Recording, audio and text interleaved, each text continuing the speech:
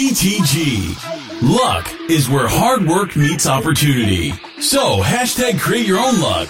This series has everything to do with sales, marketing, real estate, digital media, specializing in the real estate space. Join us to hear from some of the top leaders in the industry and what makes them successful.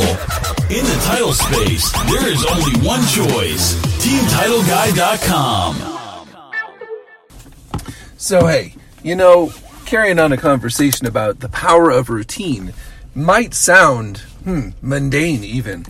However, after attending Mike Ferry, listening to things like Anthony Robbins, and any of the gurus, your Zig Ziglars, your John Maxwell, and others, they speak tremendously to the power of routine. And as it was referenced in another talk I was listening to about athletes and what restrictions we place upon ourselves. So, if you're wondering, as you look around a room and say, hey, I wonder if that person works out, I'm pretty sure it will be apparent. Now, if they have a phenomenal body and are good shape, it's not because they've had goals and dreams and visions of doing that. It's because they're actually taking the actions necessary on a daily or weekly basis in order to facilitate that physique. So, I guess it's kind of a hard reality to look around and say, hey, we become what the restrictions are and what our routines are. Because our outcomes will typically be reflected by our actions. So that's not only true in the gym, but it's also true with our business. So if we're not doing the routines, and what are our routines saying about our daily actions? So I guess my challenge comes back to, do you currently have a daily routine? What is it? And if you're not getting the results that you choose or would like, well, then maybe it's time to change it up. For me, and you got to deal what's you, my greatest time of the day, or some of my most productive time of the day, is in the mornings. So some of you might think I'm crazy when I get up at 3:45 and 4 o'clock in the morning. But you know what? That's my quiet time. I am some of the most productive admin hours during those times. I can do thank you cards and notes and planning for the day and responding to some of the emails that during the busyness of the day while the phone is ringing and things are happening and I'm out doing training classes and appointments. Maybe that's not the right time for you, but for me it is.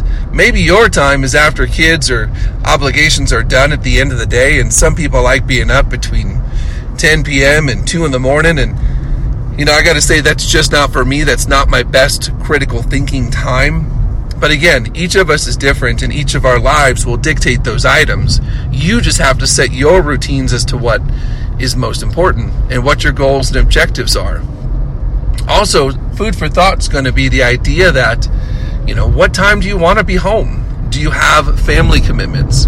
Are we creating that balance of imbalance where, you're willing to give a little bit of a different time of day to have a different desired outcome, like to be able to go spend some time with your kids. Maybe it's play a round of golf or go for a run. Each of us has to set our own goals and objectives.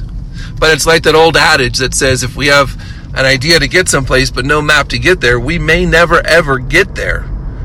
So my challenge on this is to set a routine and go with it. When you're doing your tasks, stay on point with that task until the job is done. I have tried time and time again to do this whole multitasking thing, which can kind of work, but I find it takes me twice as long to get the same task done by jumping from task to task and not staying on point.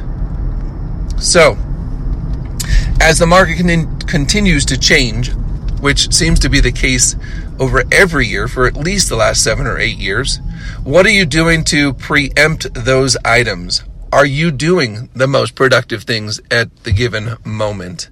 And what does your schedule look like?